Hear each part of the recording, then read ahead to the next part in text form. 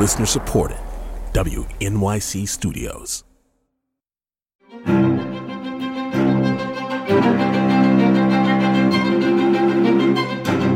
From newsounds.org and the studios of WNYC in New York, this is Soundcheck, our series of live performances and interviews. I'm John Schaefer.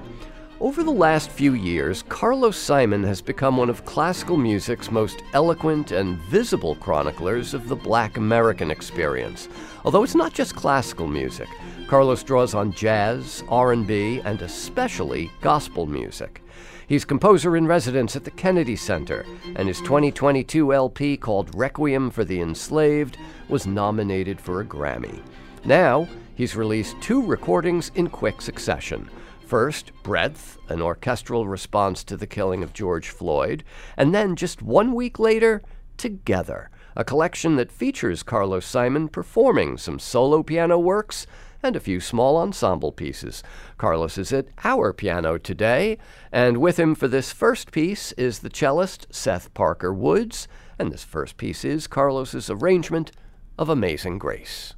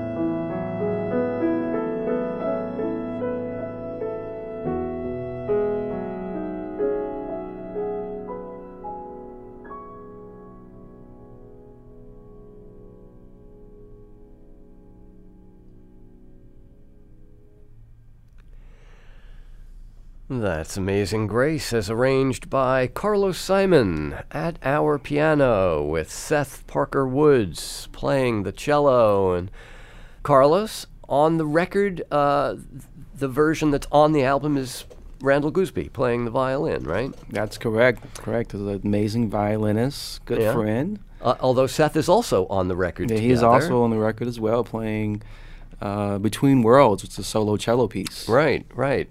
Now, one of the interesting things about this record together is that we get to hear you not just as a composer, but as a performer as well. That's correct. Yeah, and I'm also conducting on the album too. It's a string orchestra piece that I conduct. But, I wanted to bring my total self to this project. And many people know me as a composer, but before I was a composer, I was also a keyboardist and pianist, and playing my father's church. And as a composer, you kind of put the performance side down. Some composers do, and I certainly did that.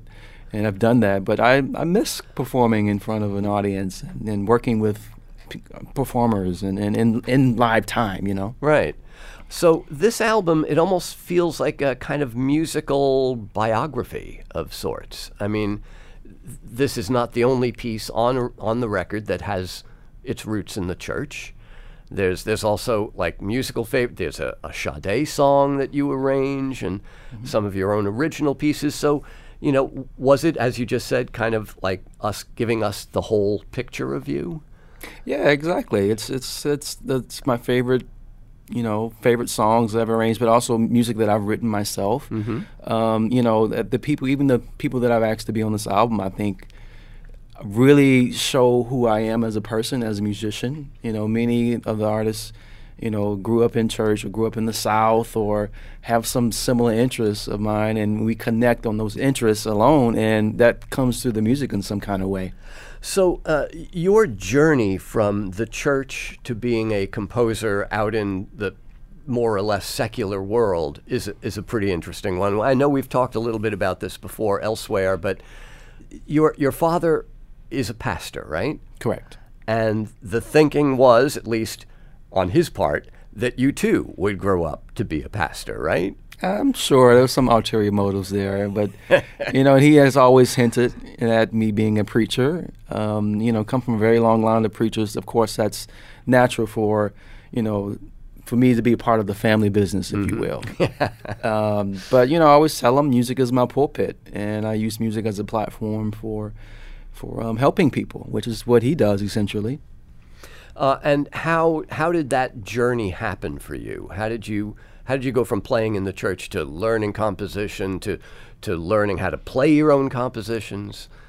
Yeah, it really started when I was learning music theory and learning the technical, the classical training, if you will, and even learning classical piano and learning the rap, Bach and Beethoven. And it really came with my teachers, my theory teacher and my piano teacher. They noticed that I was adding stuff that wasn't necessarily in the score. And then my theory teacher, he would assign part writing exercises, and I would do extra things that wasn't necessarily in the assignment. And so they encouraged me to pursue composition, because I was adding stuff into the Bach minuets and the preludes that wasn't necessarily in the score. Yeah. But it worked. Well, now, how big a role does improvisation play? I mean, if you're in the church, you're expected to be moved by the Spirit, to be in the moment. We don't necessarily expect that from a pianist up on stage at Carnegie Hall, for example. So, what role, if any, does improvisation play these days in your music? Oh, it's absolutely essential. I start at the piano improvising with every piece that I write. And something about just the cutting off the analytical side that I really connect with, and it allows me to tap into the raw emotion of what I'm trying to say in the music. When I improvise. Right. Now, once you've written it, though, so for example, Memory of Summer, which is the piece you're going to play next, is this going to be the same piece that's on the record, or is it like the Bach minuet where there are little things that happen that aren't necessarily in the score? It'll be different. All right. And in fact, the Amazing Grace we just played it's different from what's on the album. So it's you can't step into the same river the same way. Yeah. All right. Yeah. Carlos Simon is at our piano. Let's hear this live performance of Memory of Summer. You'll find it on his album called Together, but here he is live in the studio.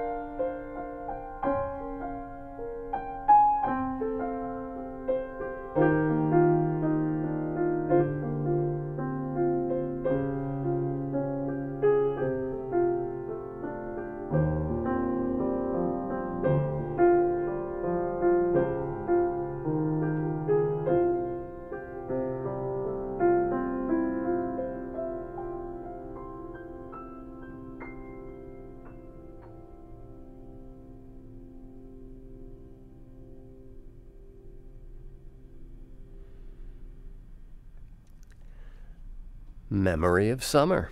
That's a live performance by Carlos Simon. You'll find that on one of his 2 new records, the album called Together. The other record is called Breadth. And, you know, Carlos, you must have run across this kind of fear that a lot of people have of contemporary classical music, because it's like, you know, there's no melody, there's nothing I can sing along. Much of your music is highly melodic, and it seems to be made that way possibly because that's who you are as a composer, but it seems like accessibility for the listener is important for you. Yeah, well, you know, I didn't grow up, you know, listening to, you know, classical music per se. You know, I grew up, in fact, the only thing we could listen to was gospel music in my family for a long time, and we could probably, you know, sneak with some jazz, you know, but in going back to my upbringing in church, you know, most of the songs were for the congregation, and this is music for the community. You know, think of the hymns, which, you know, hymns are for people to sing together, and so that's very much a part of who I am and the music that I like. I enjoy listening to music that, yes, can be accessible to a wider audience. But that's how I consume music. That's how I grew up, you know, and it's a part of who I am as a composer. And if you're delivering not just absolute, pure, abstract music, but a message as well, it makes it easier to get that message if there's something kind of melodic, rhythmic to hang on to. And I'm thinking now of Breadth, the other record, your response to the killing of George Floyd. That's a big piece.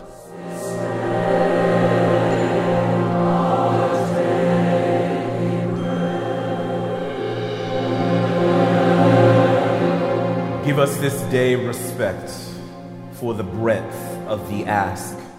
Choir, narrator, full orchestra, very different kind of sonically from Together, but kind of emotionally and directly connected, it seems. Sure, and I mean, that's one of the reasons why I wanted to write this piece, because I wanted to, Mark Bamuthi Joseph and I, the librettist, he, you know, we came together and said, we want this to be for something that if George Floyd were here, he could understand and appreciate this music.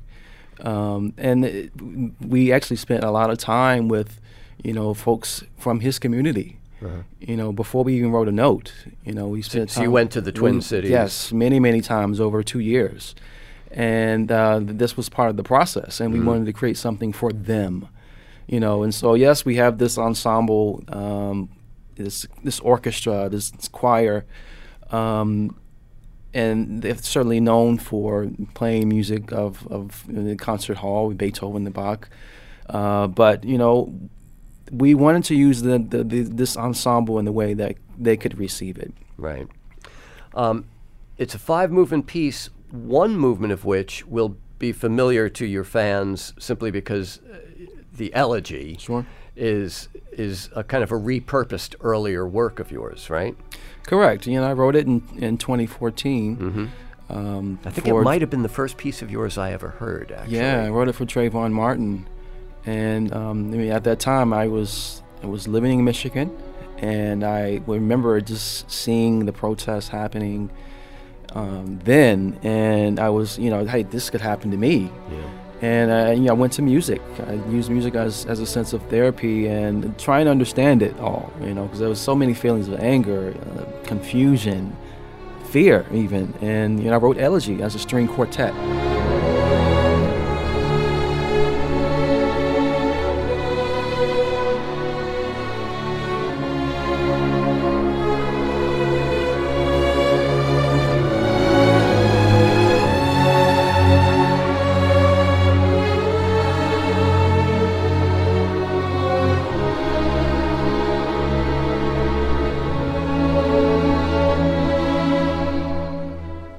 And so when I got this commission, it made sense for me to put this piece within this larger work, because, you know, Trayvon Martin is very much a part of the the names, the many names that have been added yearly to this, police brutality. Right. So when you say their names, that list gets long. Those names seem to grow every year. Unfortunately, yes.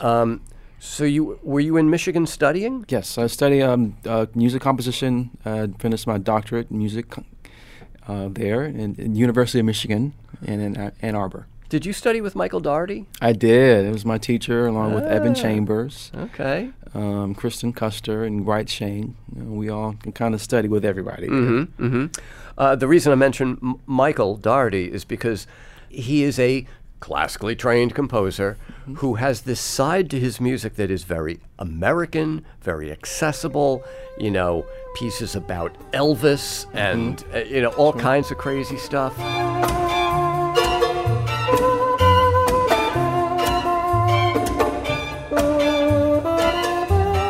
And then there's also the more abstract side of his music, and you do have that side. Sure. Earlier this summer, we were together at the Ojai Festival, north and west of L.A., and you presented your 4-part series called Between Worlds, which is 4 solo violin, viola, cello, bass pieces. And that seems to be a little more of that abstract, theoretical side of things. Yeah, and it's actually on this album together. And again, it shows a different side of me, the study. And the piece is really inspired by the work of the visual artist Bill Traylor, who was a self-taught artist.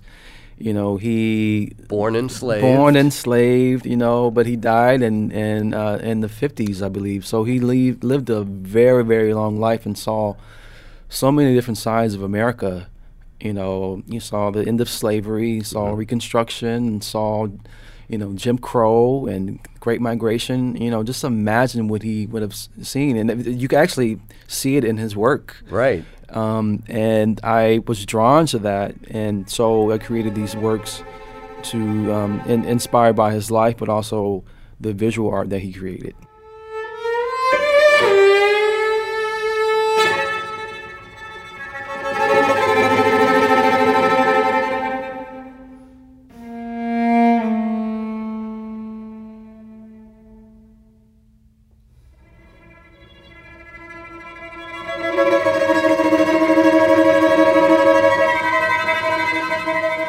And so on the record together, it's the cello version. It's the cello piece Correct. From Between Worlds, Correct. Which Seth Parker Woods plays.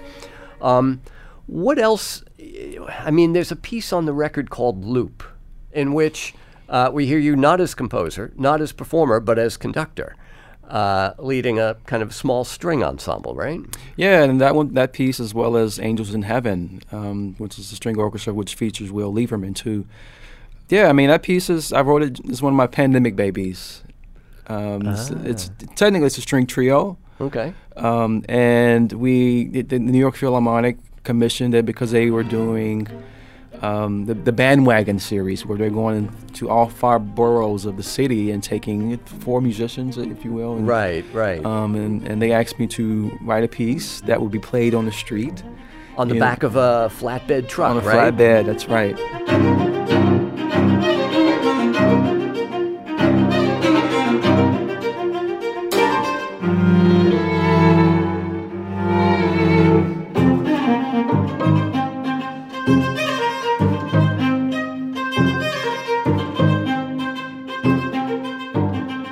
They played it in all 5 boroughs. And, the one prompt they gave me was like, it has to fit outside. I had to compete with sirens and people walking by having conversations, So I had to think about, what does it mean to be a street musician, to actually work on the street and to, play on the street with people not listening. But that was one of the things, the challenge, to think about that. Because, in classical music, it's like you sit down and you listen intently but that's not always the case. Yeah.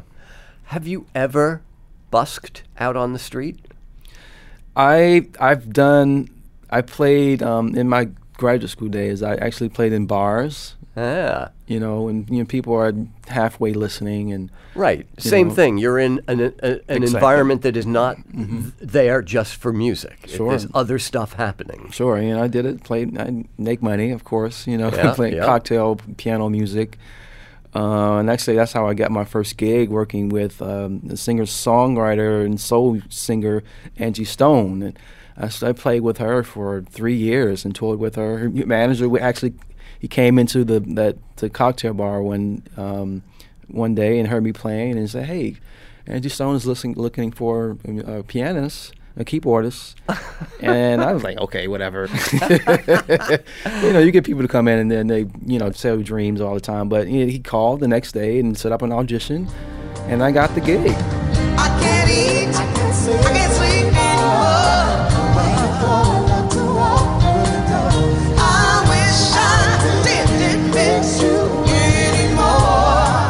And I ended up playing with her for 3 years. And I learned so much from that. You just never know who's listening. That's the whole point of it. So a star was born.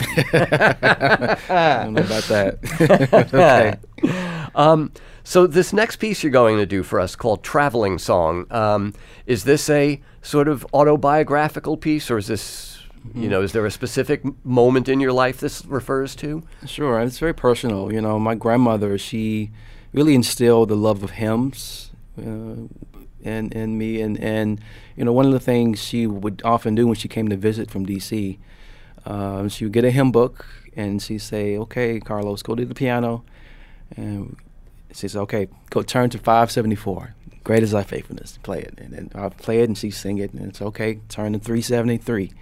Blessed assurance. And we would just go back and forth for about a couple hours. Wow. And one of her favorite hymns was "When He Calls Me, I Will Answer," and that was one song she always asked for, and I learned it. And when she got older in age, she was suffered from dementia, and so she gradually sort of didn't know who I was, and it's a very hard struggle process, and the doctors were saying at one point she was making her transition to death, and I thought about this hymn, it's like, "When He calls me, I will answer," and then the rest of the words, "I'll be somewhere working for my Lord." And so I thought, it's like traveling music, so I recorded me playing the hymn, and we played it for her in the hospital as she was transitioning, making her transition. And it made sense for me to include this in the album because, my love for hymns, my love for music is really dedicated to her. Yeah. So that hymn is at the root of this piece. Correct. All right. Let's hear it. Traveling Song is the name of the work from my guest Carlos Simon, live at our piano.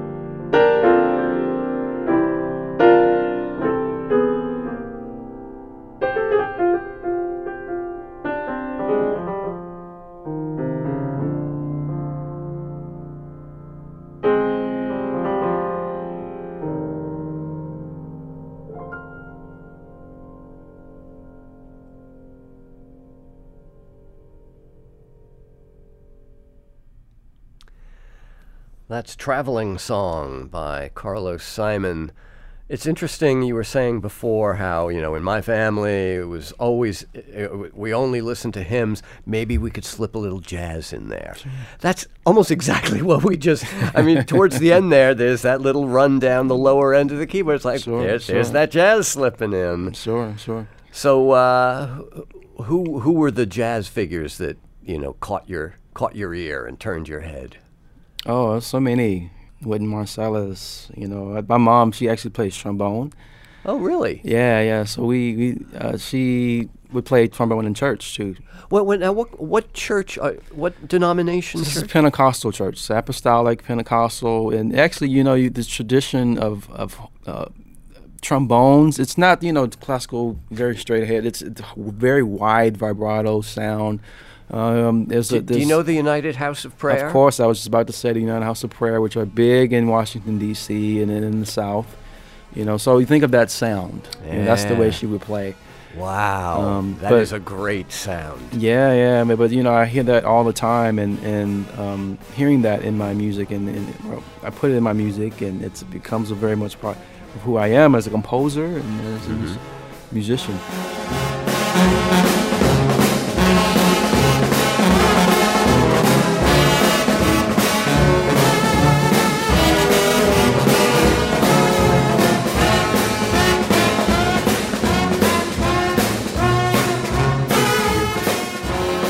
Many years ago, when the Dalai Lama was doing his World Festival of Sacred Music in different places around the world, he asked Philip Glass to do the New York edition, and Philip asked me to co-produce it with him.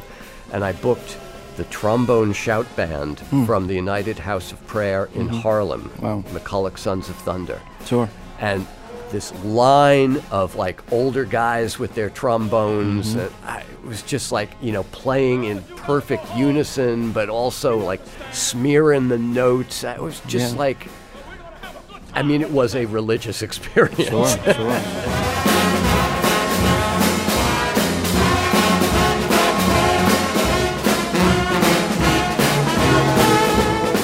Yeah, well, it's a big thing in Washington, D.C., and actually the headquarters is there in D.C., and this summer I actually got to experience a service, and it's a completely different, and you talk about spiritual. Oh, man, it's like the bands there are two bands on one side, and then, of course, the congregation is there, and they let me come in. I had a front row seat to everything, and it was incredible to experience that. It's such a huge cultural moment, You don't realize how this type of music, this style is a part of American music. Right. It's deeply embedded into our culture.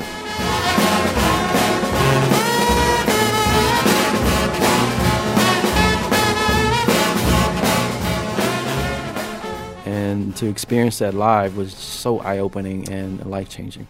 So you're in D.C. a lot, I guess, as composer in residence at the Kennedy Center. Of course. What is the current season looking like for you? Oh, it's busy. I have a concerto for orchestra that I wrote for the National Symphony, Washington National Opera, and of course education. So I work across the departments at the Kennedy Center. Right. Well, a busy season ahead for my guest Carlos Simon, but right now there are two new releases: the orchestral piece Breath with the Minnesota Orchestra, and then the smaller ensembles on the record Together, featuring Carlos himself at the piano. And he's been at our piano today. Great to see you again, and congratulations on all this great stuff. Thank you. It's a pleasure. And thanks to our technical director, Irene Trudell, and our producer, Karen Havlik, who also shot video of today's performances. And our video editor is Eric Weber. I'm John Schaefer. You can keep up with everything we're doing on New Sounds by subscribing to our free weekly newsletter. Text New Sounds to 70101 or sign up on the website at newsounds.org.